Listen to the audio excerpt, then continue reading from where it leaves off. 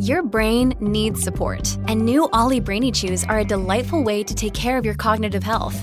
Made with scientifically backed ingredients like Thai ginger, L-theanine, and caffeine, Brainy Chews support healthy brain function and help you find your focus, stay chill, or get energized. Be kind to your mind and get these nootropic chews at ollie.com. That's OLLY.com. These statements have not been evaluated by the Food and Drug Administration. This product is not intended to diagnose, treat, cure, or prevent any disease.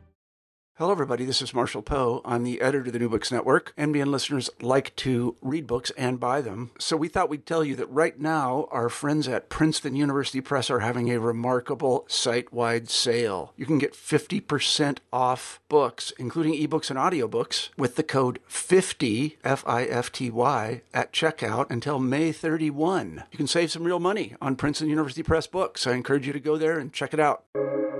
Welcome to the New Books Network.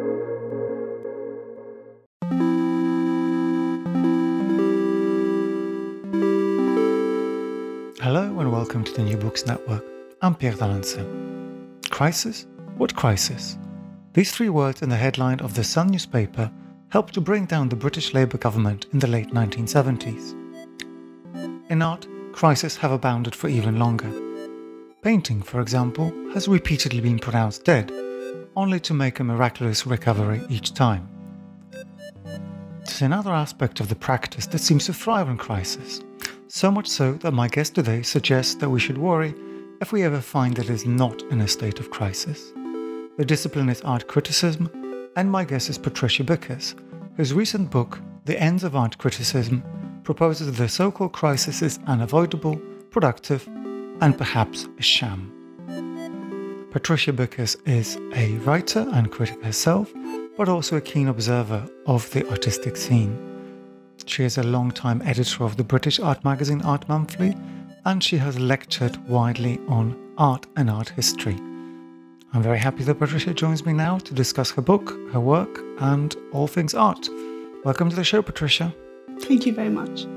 Well, it's quite a treat to have you here, not only because I'm excited about the book and your work, but also because we are meeting in person a day after restrictions have been lifted on Freedom Day in England. So this is quite a first in my series of interviews. And normally I ask my guests to introduce themselves in a kind of way that maybe lays at the intellectual ground, but doesn't necessarily connect to the research that we end up discussing. But I think with you it might be impossible to do that because Art Monthly and your role as editor and as an art critic in it and through it and throughout it is unavoidable. So maybe I could ask you to introduce the magazine and yourself, how you came to write contemporary art criticism and what it is that we're contending with. Well, I think I say right in the preface that the book relies heavily on my experience at Art Monthly because, in a way, it formed me. And as editor, I guess, ineluctably, I formed it along with my colleagues because we're a very, very small team. So I'm editor, but decisions are made collectively. So we've all come through this together. So I've learned so much from my colleagues. But like a lot of art critics in this country, where criticism is not professionalized, I fell into it. I was actually doing a PhD in a totally unrelated subject, if you want to know, on Trecento art in Florence, very much art historical, and I was spending my summers in the Archivio di Stato in Florence.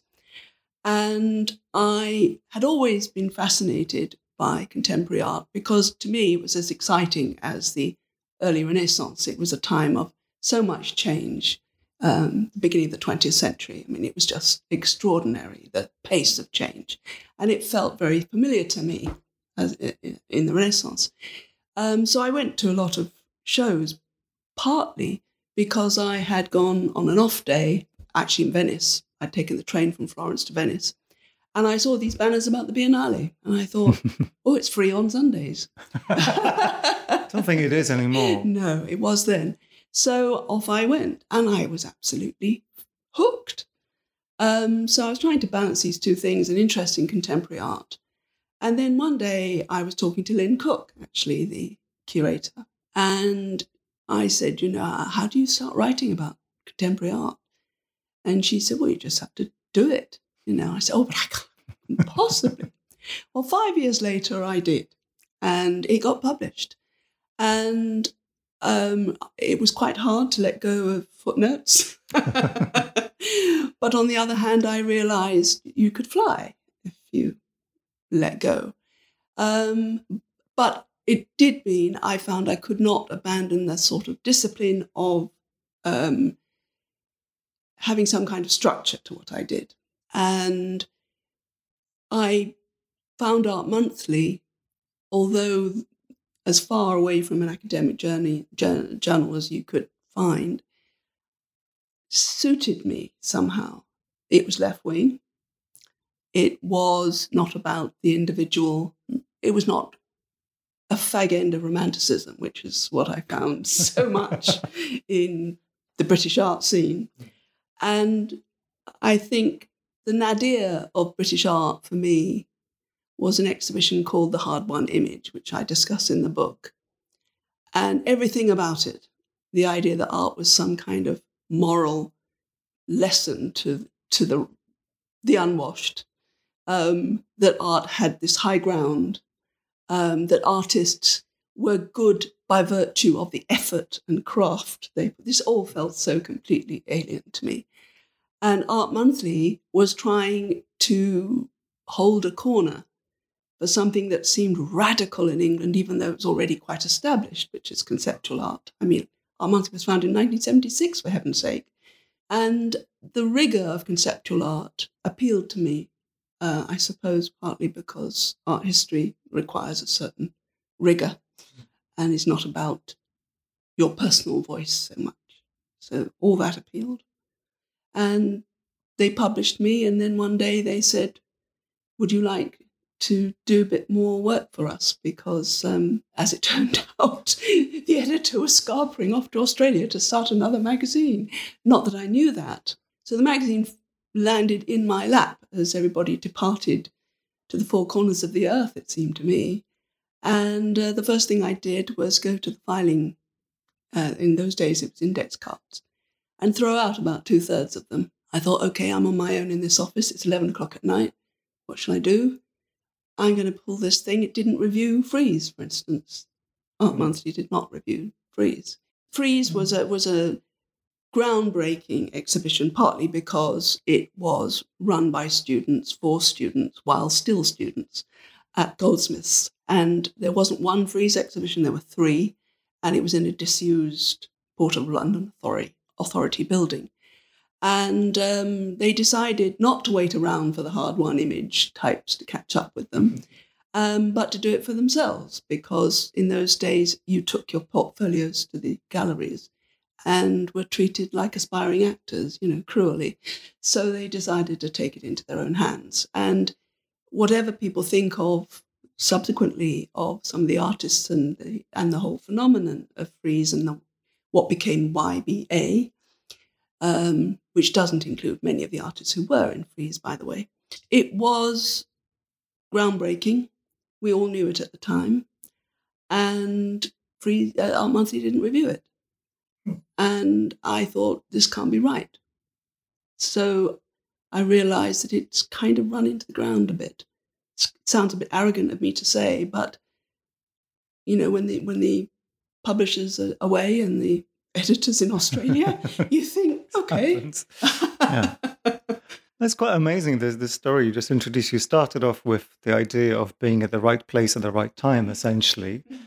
And I'm kind of amused by the idea of it's as far as you could go get away from an academic art magazine, because as we are now, 20-odd, almost 30 years on from this experience, Art Monthly probably is the most academically minded of all magazines.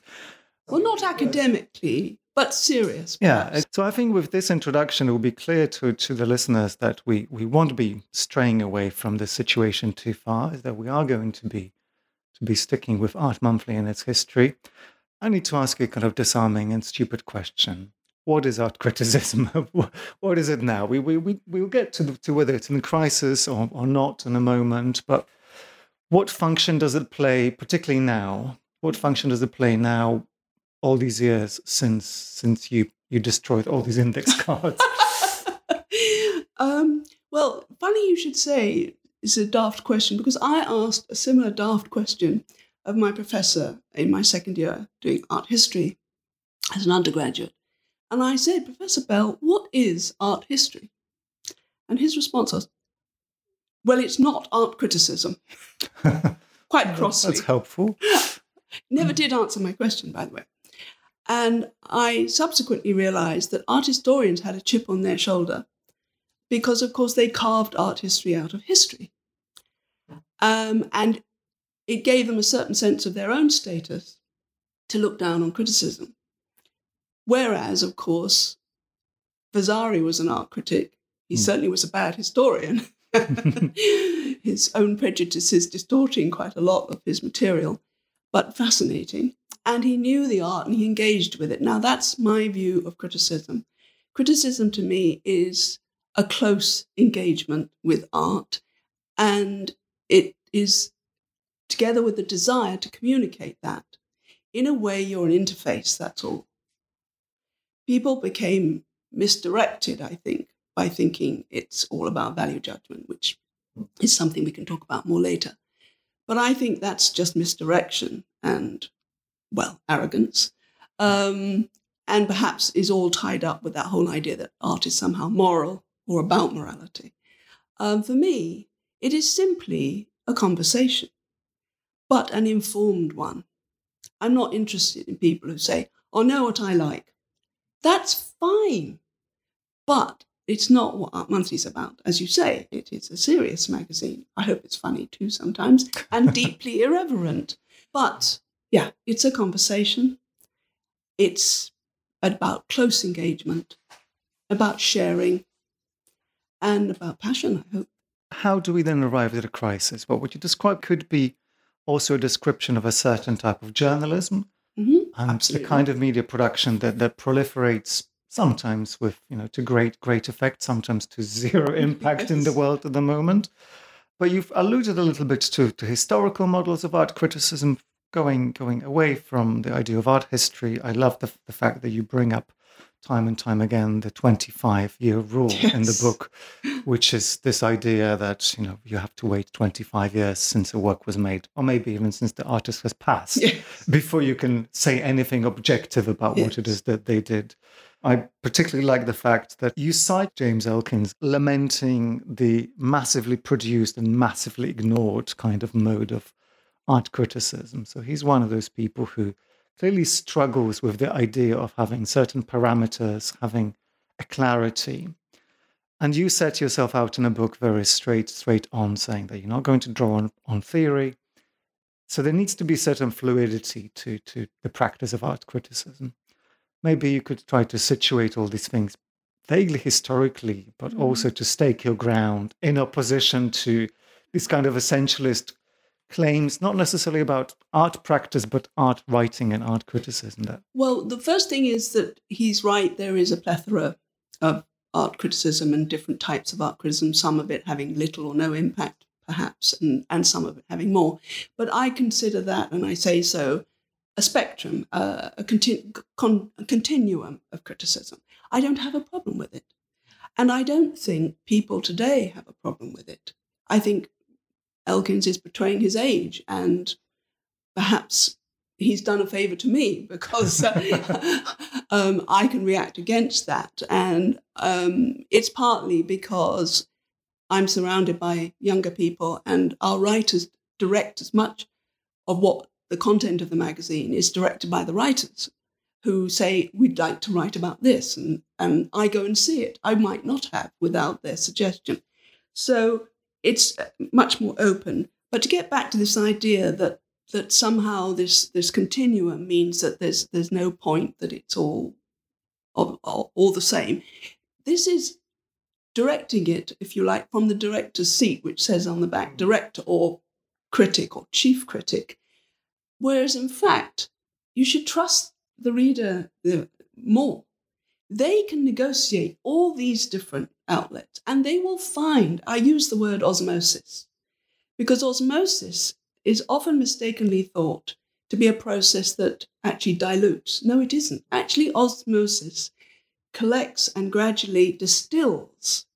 And I think that a lot of readers do that. They start perhaps with a blog, and then gradually, if they're still interested, and it's our job as critics to keep them interested, they will come and gradually come to distill their ideas and their commitment and their engagement with art. And if you, for 1 minute, think as a critic that you can cover all those eventualities, you will fail. Find out what it is you want to do, and find your voice in relation to the artists you want to write about. It's a kind of mutual relationship. You can't be a scattergun critic. You'll end up writing guff for airport magazines, airline magazines.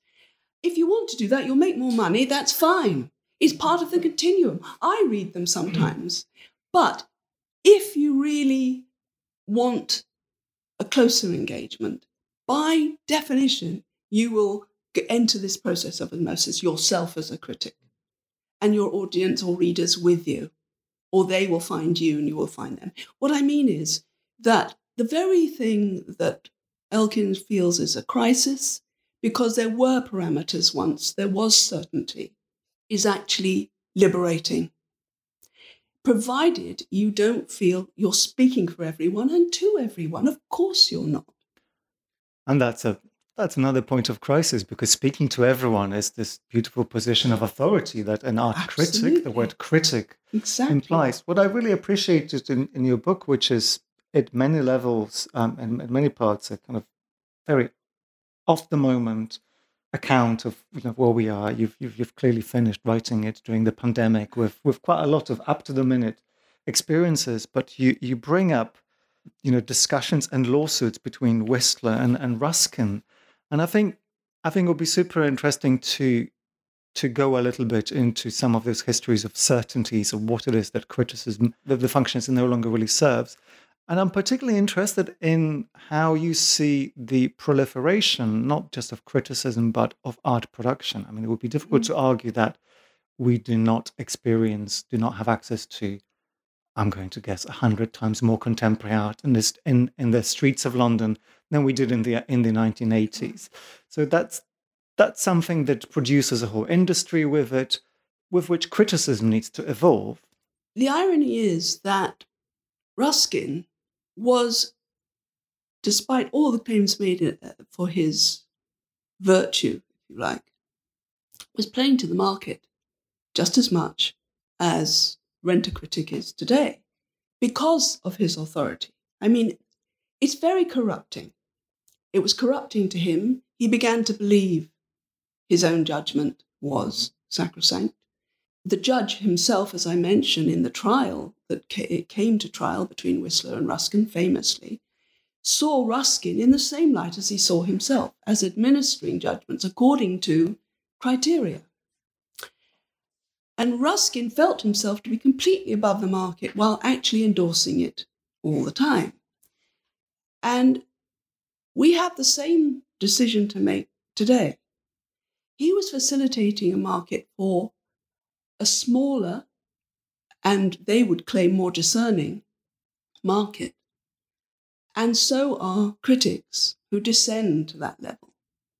You have to make that decision. It is an ethical one. Do you want to go down that route? Do you want to chase after the latest thing? Haven't we all seen people, curators, critics, running around the Venice Biennale? And these days you have to run around to see as much as you can in the press days when it's free. And you can tell. And we used to have a sweepstake, so-and-so is going to be showing so-and-so because they won the whatever prize, and they'll all be scrambling over each other to show. Nobody says they won the prize, but are they any good? Because there is this thing that's actually, I wrote it some years ago, and it was picked up by here and there, became something of a mantra. Prize winners win prizes. It sounds a ridiculous thing to say, but prize winners win. Because, and here's to come back to your question, and we do hover around judgment all the time. because people are insecure, now you'll see press releases will start, Turner Prize nominated, or better still, Turner Prize winner.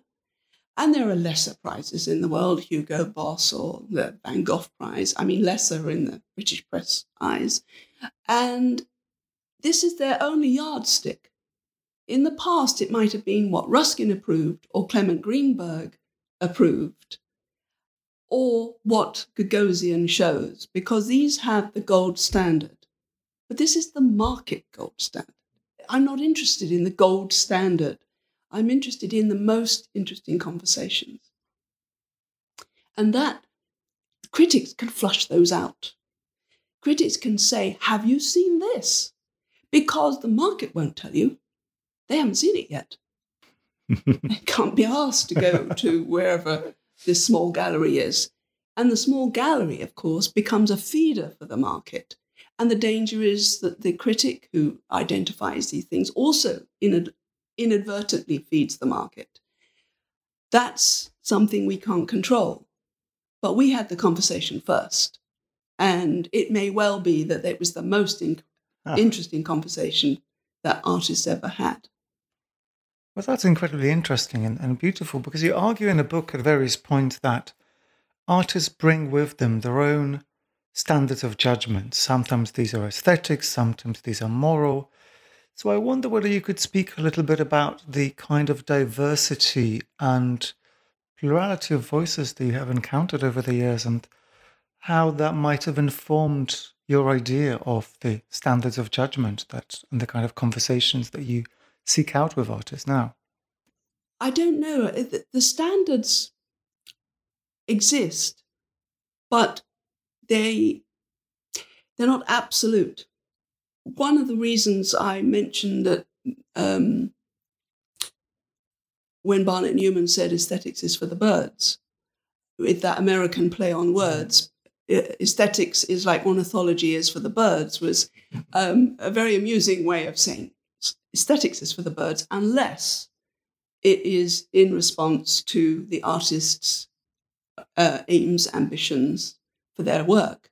Without reference to the artist's ideas, then to apply aesthetics to that work is a kind of meaningless. This is what I mean when theory starts to develop its own trajectory away from the work, and then you're into exegesis and you're into other things, getting too far from the work. So, of course, you also have to subject the artist's claims to scrutiny.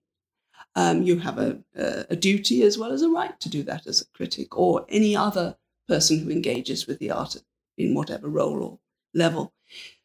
So the work will have standards of its own. The artist will be answerable to themselves, if you like, and you need to engage with the parameters that the work is working within. Sometimes it is in reference to art history or to contemporaries. One of the things I always found interesting as teaching art students as opposed to art historians is they're never looking where the market's looking or where museums are looking.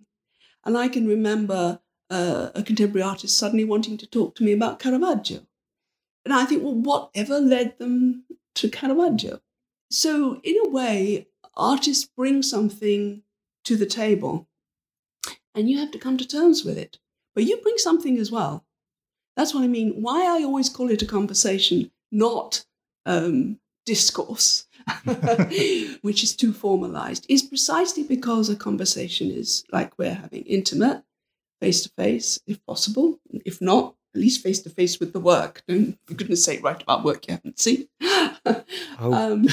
That happens more often than we like to admit, I'm sure. I mean, when I say conversation, it's one of the reasons why at Art Monthly we never preview anything. How can you preview something?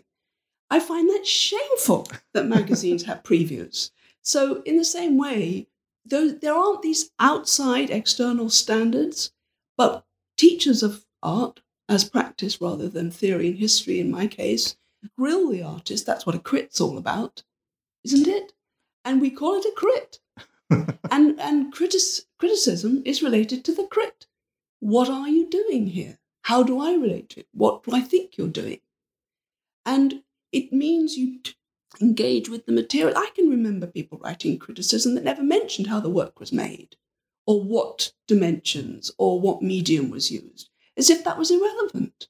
Whereas all these are choices made by the artist, and you have a duty as a critic to engage with that. These are all the conditions of making, and part of, for any left person, the context. And that context includes the social, the political, the economic. So you can't just go into a room and say, well, I think this is great. End of conversation. That's just applying your authority. And why should anyone care that you think it's great? Well, this is a point in the book where your ideas of criticism encounter the notion of the public sphere and the very many ways in which what the public sphere is both under attack and is undergoing constant transformation under the conditions of neoliberalism and so on and so on. So I wonder whether you could speak a little bit about the role that criticism, in your view, plays in addressing the various parameters under which contemporary art is produced.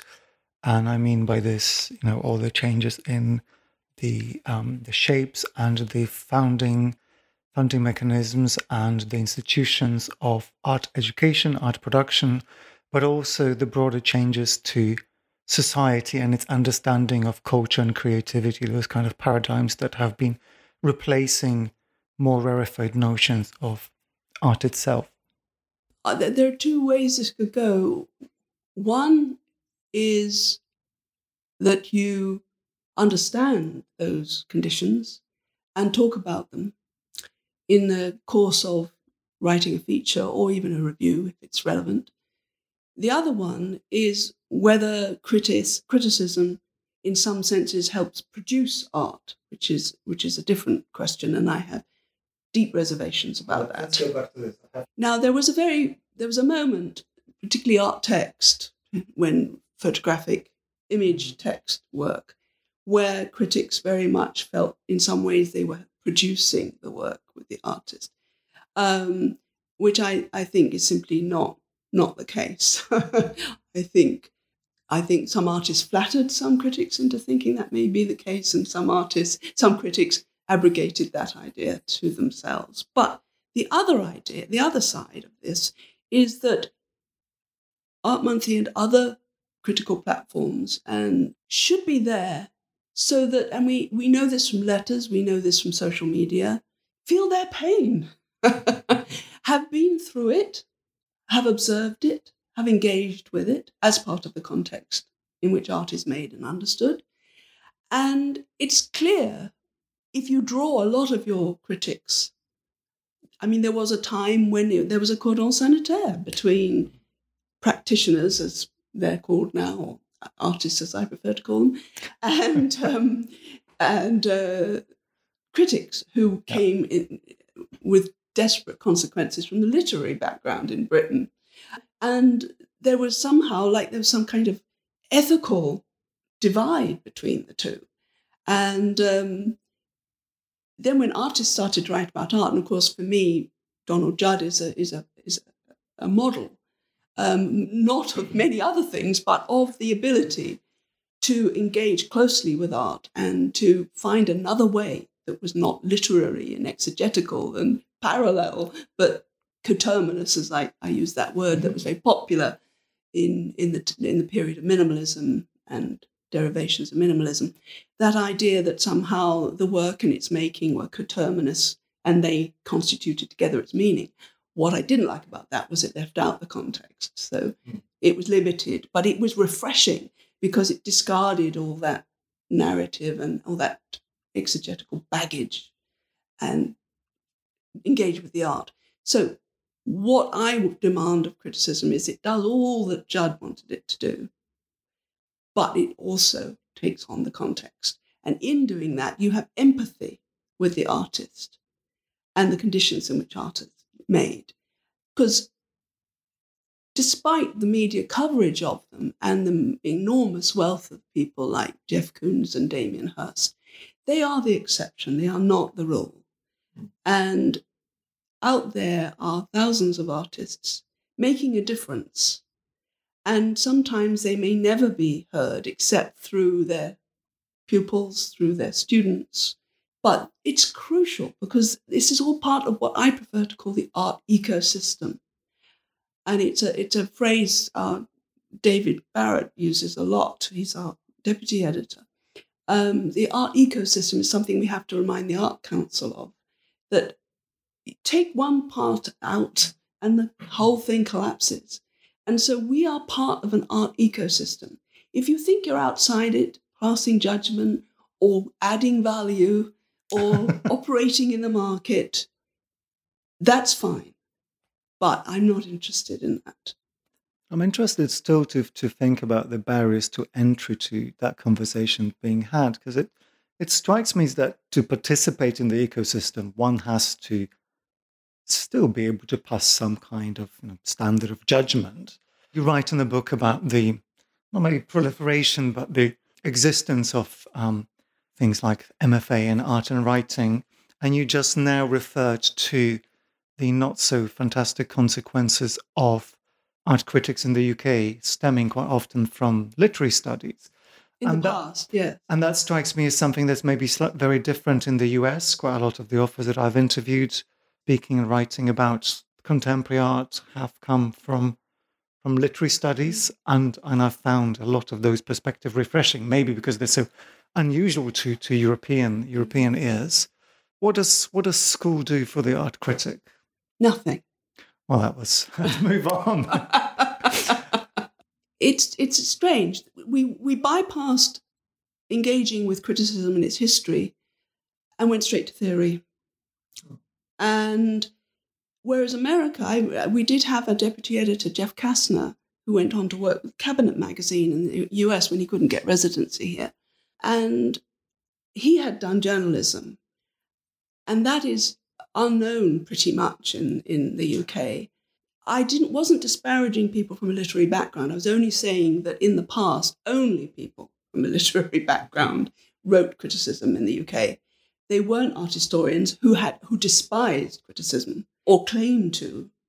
It, like Berenson claimed to be this, learned art historian who, after his death, it was discovered he was actually playing the market like anybody else, just like, in fact, more so than Ruskin, who inadvertently led the market because of his great authority.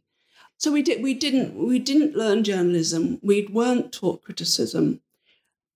As I said at the beginning, I fell into it, which is often the way. Subsequently, a lot of artists write criticism, which used to be, as I mentioned earlier, anathema, but which we have always encouraged, precisely because of the idea that it's a close conversation about and with artists. You note in the book that it's been quite a while since a contributor to the magazine has actually opted to be referred to as an art critic. So who are the contributors? Who is your archetypal art critic who isn't an art critic now? Well, there isn't an archetypal art critic. I think there probably was in the 19th century, but there certainly isn't now. But we asked them to describe themselves. And I think you might notice throughout the book, and I think I missed one, which irritates me. Throughout the book, I always describe people by their self-descriptors. So it will say art historian and writer, or critic and writer, or teacher. Sure, there must be a word count limit. I mean, I think my biography has like 7 words by now, and it's a sort of shame every time I come across it. Very few, even though they make all their living as teachers, ever describe themselves as lecturers or teachers, unless they describe themselves as reader in the department of something, if they have a title. And as I mentioned, some people who I personally know have only curated one show, describe themselves as curator, rather than critic. Now, I look into this as much as I could, and I've said before that I think the fall from grace of Clement Greenberg, the last great white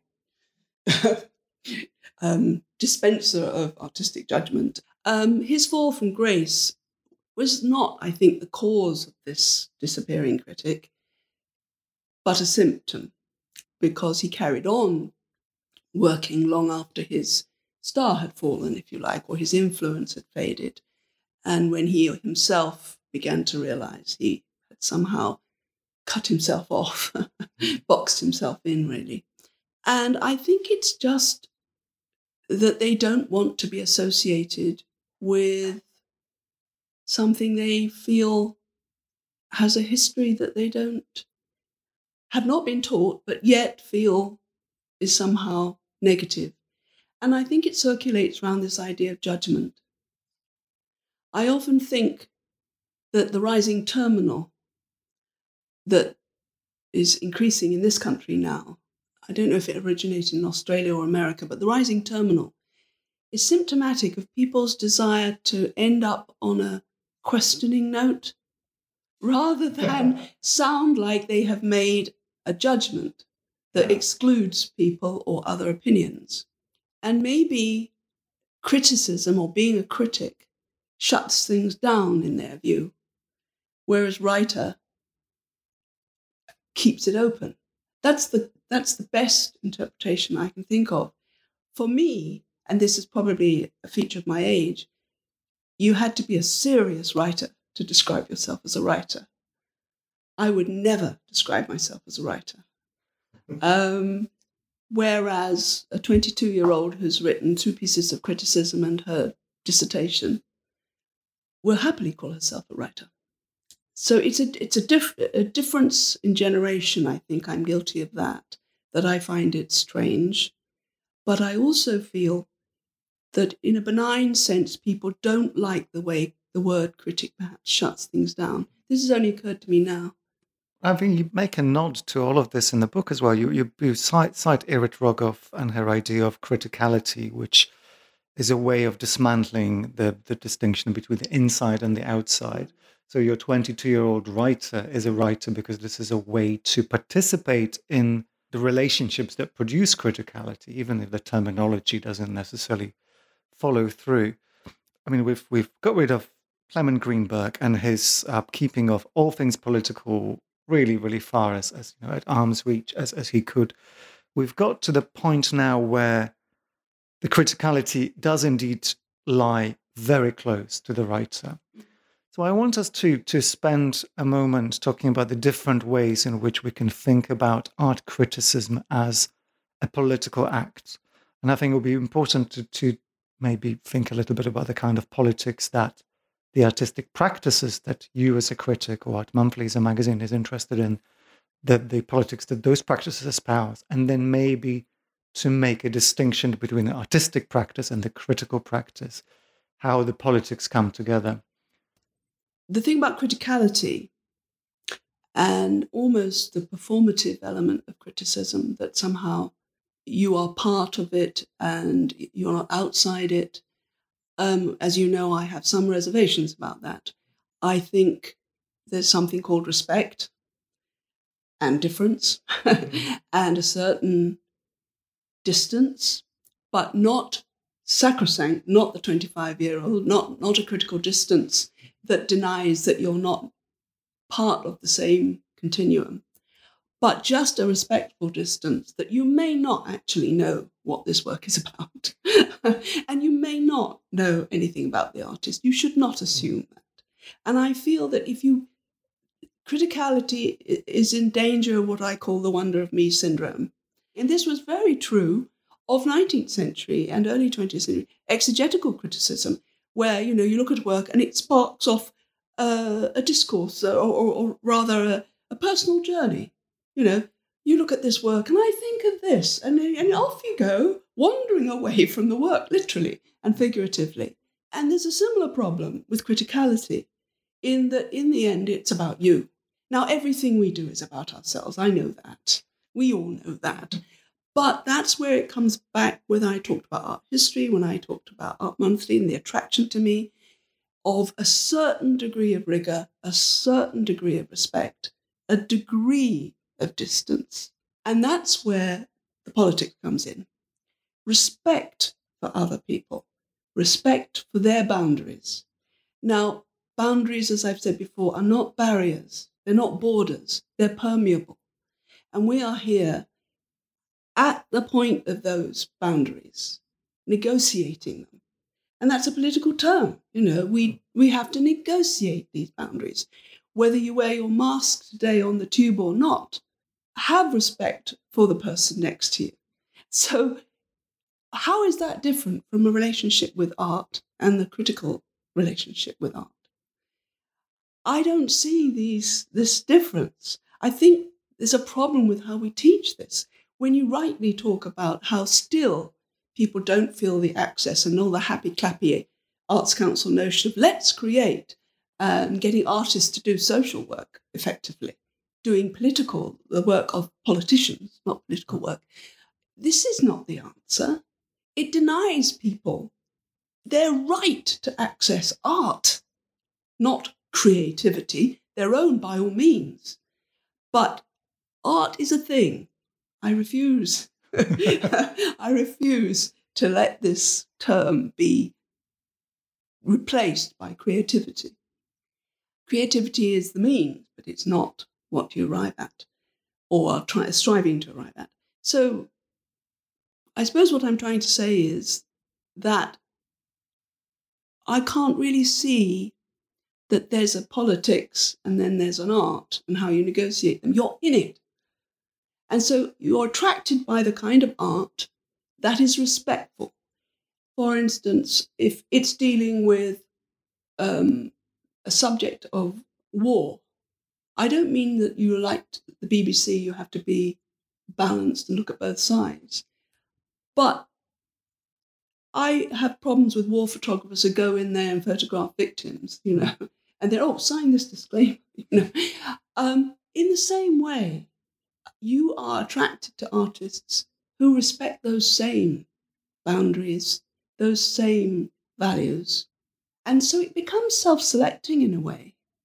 You're picked out by the artist and the work, or you identify a dilemma that you've faced. And those, I'm not prescribing, because if you prescribe, then you've shut down things for yourself, but you're shutting it down for the listener, the reader. I just feel go out there with this in mind, find something that you relate to, that respects certain boundaries you have, because you are part of the context. And it's one of the reasons painting is so problematic, apart from its history. But problematic, a lot of painting at the moment that's being marketed is market-friendly and has masses of positive. We had 3 sale rooms articles in the last 3 issues, where Colin Gladell, who's been our long-term market reporter, that's exactly why Art Monthly attracted me, because it didn't deny the market. It has an art law column. It has letters. It has free listings. It's trying to say all of this is part of the context of art. There are legal issues that you may need to know about. You may need defense. The market is there, is real. It's not going to go away, but you need to know how it works. And that when something fetches a large price, it doesn't make it a great work of art. I know this is an obvious thing, but if you're 18 or 19 starting art school, you might be dazzled by that. You might think, God, it's about how the market works. And our market journalist, he calls himself a journalist, he is a professional journalist, he will tell you how that works. Who is bidding against whom and why? Who is in that, keeping the price up and buying it in-house so that the price is not seen to go down? This is all, I'm probably wandering from the point, but for me, this is all part of the same thing. Well, you've alluded to a few things that I find a little bit in tension with one another. You spoke about this idea of self-selection, which is, I guess, happens in every human endeavor. So Art Monthly and the kind of people that you work with are grouped because of certain political and ethical ideas. But you also talk about respect and you talk about openness. And at the same time, you speak about the need for detailed adversarial information, the way you just described either the law column or the sales reports. So Ben, I want to ask you to reflect a little bit on the possibility of some kind of political neutrality that the terms you invoked possibly bring. We are clearly of the left. I mean, clearly. We believe in public funding. We believe in the public sphere. So, yes, there is a political position, but it's not party political. It's not dogmatic. It's not factional, because we don't want to have factional wars. We're not Marxist in any sense that Marxists would recognize, because we're not orthodox. Because if you engage with art and with people in a empathetic way, in a way that understands, respects difference, then you have to be more flexible than any dogma would allow for. But to be clearly on the left is not to shut things down politically, but it is a signal, it is a sign, it is a side, no question. Our readership survey is quite interesting as to where we're read and where we're not. And it's absolutely no surprises. And we're not looking. I remember many years ago, one of my first public talks at Tate, in the days when I used to do those, and someone said to me, after I'd spoken about the magazine, "Is Art Monthly very narrow in its focus?" I said, "Yes." He said, puzzled, and said, "I mean, should it be wider in its focus?" I said, "No." And they were really surprised. But that's the truth. If you try to be all things to all people, you will be nothing to anyone. I have to say this to the Arts Council all the time. We have to have something that defines us. If you like, in the marketplace, because we are out there, we are a business, we do sell, and we're not some public-funded sad case, we are a business. One that functions because we don't pay ourselves very well. But that's usually the case on the left. And so we do stand for something. We are not all things to all people. We're not for everyone, but we're there if you want us. So what happens in the writing itself? Mm-hmm. What are the political possibilities of art criticism as you see it now? Apart from being present in structures like Art Monthly that serve a very particular political purpose to a constituency. Well, to come back to the point we started with, really, the idea of pluralism, too much criticism, and it not being, and nobody listening, the opposite is the case. I feel so much that in the past I worried.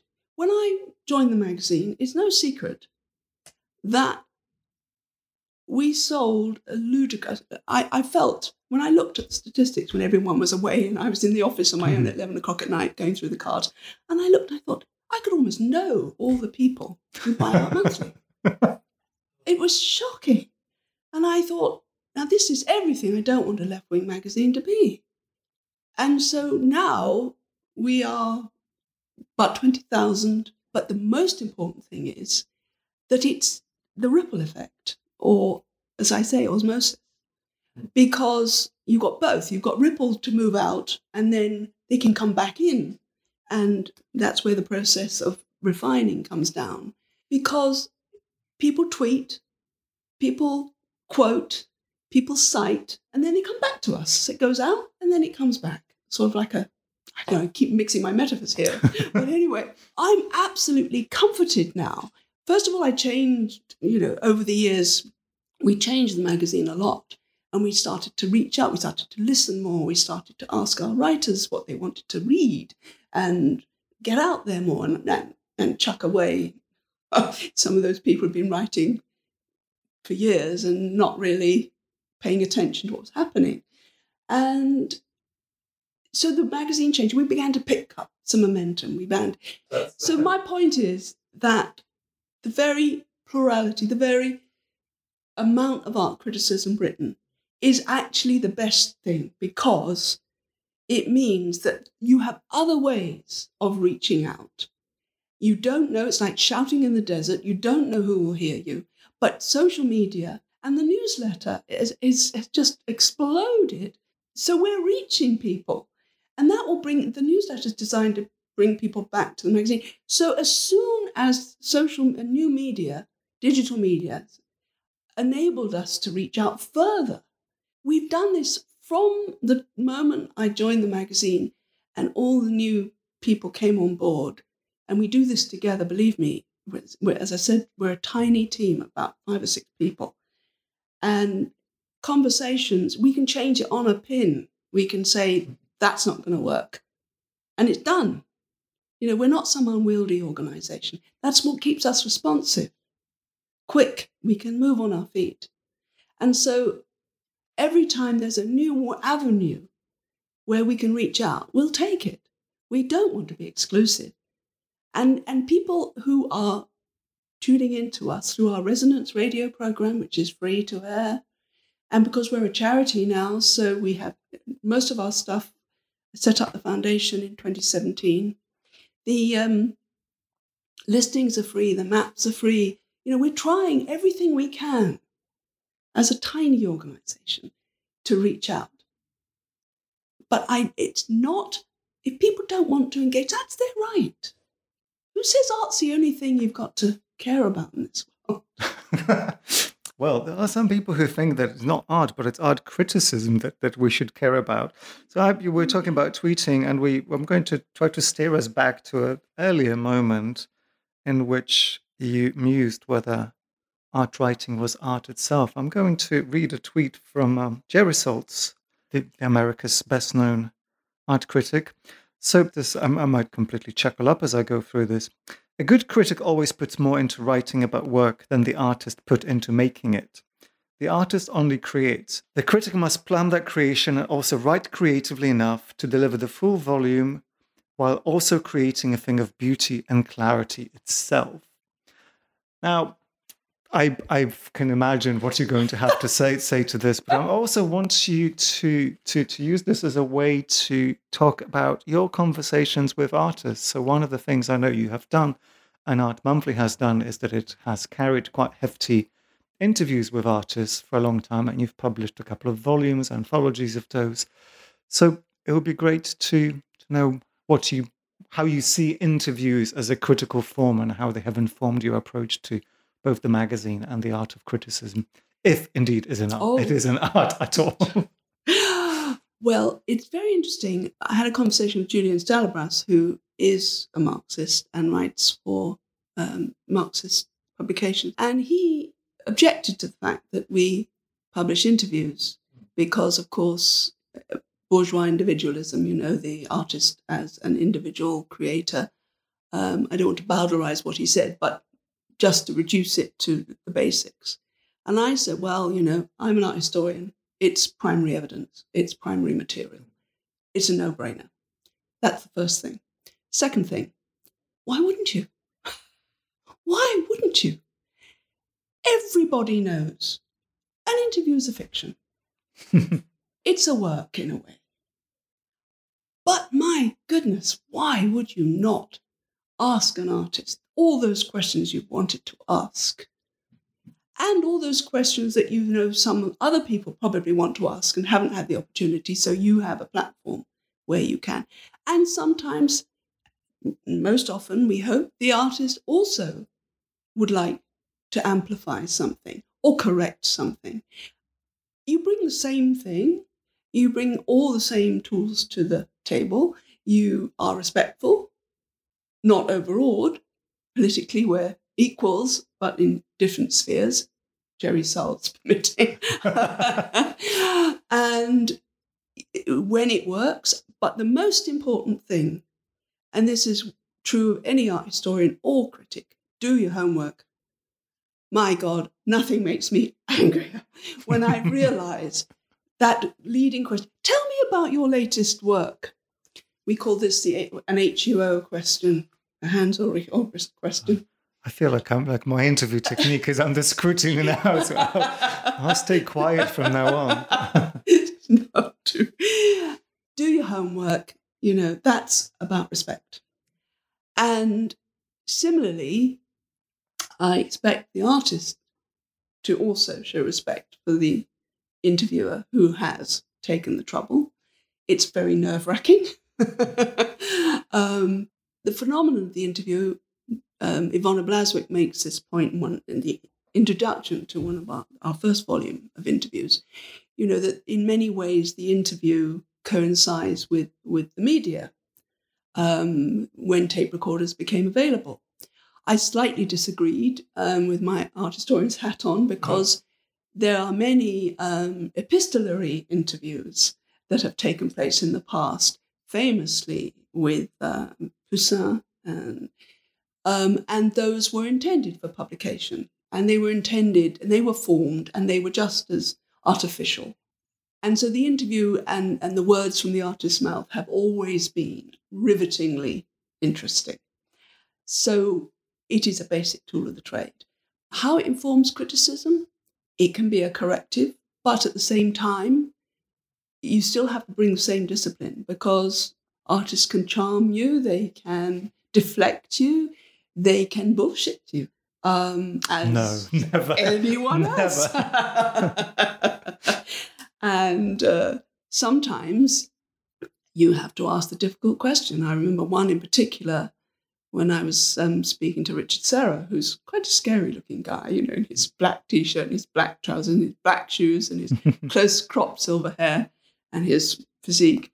He was talking about how a piece he called Weight and Measure that was done for Tate, it had to come in on tram rails because of the floor. It had to come through the front entrance along tram rails. It was very hard to install because the weight was solid steel and the measure was hollow, and both hand forged. And he was talking about how he wanted to deal with this overweening, powerful, demanding space. And I said, how would you feel if I said Tate was having to deal with an over-demanding?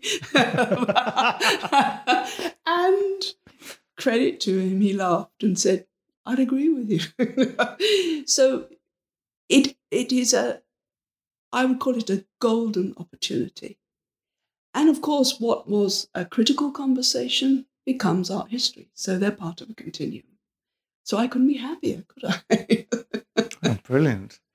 Well, I look forward to this going on the record as well.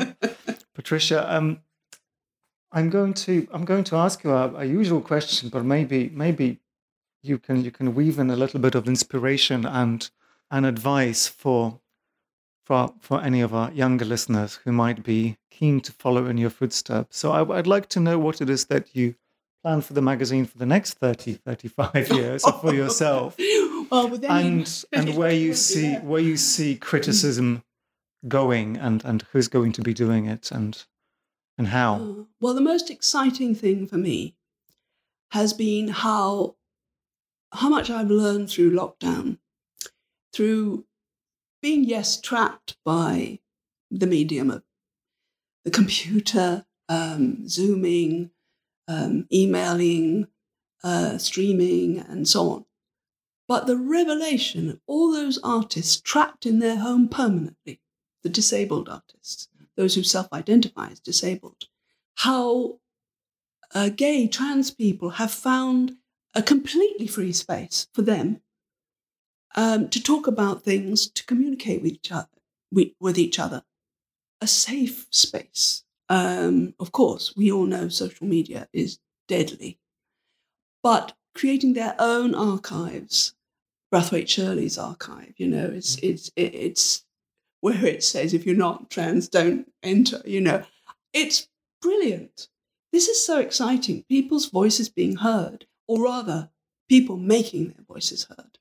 And however tired we are of Zooming, however tired we are being confined to the home, it's a new level of empathy that opens up so many new perspectives. The arrogance of thinking you could possibly know what it's like, and you don't.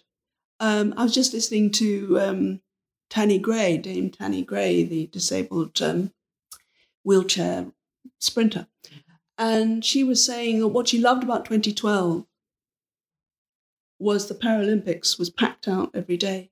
And she said, at last, the conversation was not about disability, but about your speeds, about your competitiveness, about world records. And this ripple effect has been just amazing, that people have found the means to expand the art world. It was always there. We just didn't know. I mean, we thought we were reaching out. And this is a point I make that, and you talking about earlier before we were recording, that the art world pats itself on the back and thinks it's this model. But actually, the inequalities in the art world are just as bad as anywhere else. And it's been an absolute revelation and exciting. I mean, every time you think, oh, we've been there, done that. No, you haven't. So if you're young and you want to be interested in this world, you'll find another avenue that we haven't even thought of. It is actually a very exciting time. It's oppressive, politically speaking, particularly if you're on the left. But in other ways, at least now we're talking about abuse online. At least we're understanding things that were just, it's like much malign media studies telling students, have you noticed that politician is being filmed against a busy street with traffic going by, and this one is in a book-lined study? Which one do you think is a Tory? Which one do you think is anything but? So it's learning how to negotiate these new territories. And that's for other people. I've probably done my time. And that's what's so exciting, because they will come to us and we'll be there. I may not be, but I hope we will be. Well, thank you so much for bringing us here, Patricia. Thank you very much for your patience.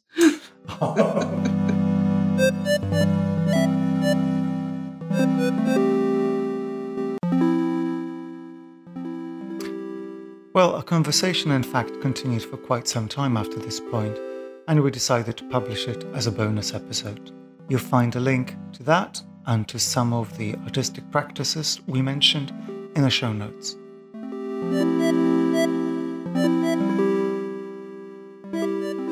The End of Art Criticism by Patricia Bickers is published by Lund Humphries. I'm Pierre Delanceux, and the editor is Marshall Poe. Thank you for listening, and join us next time.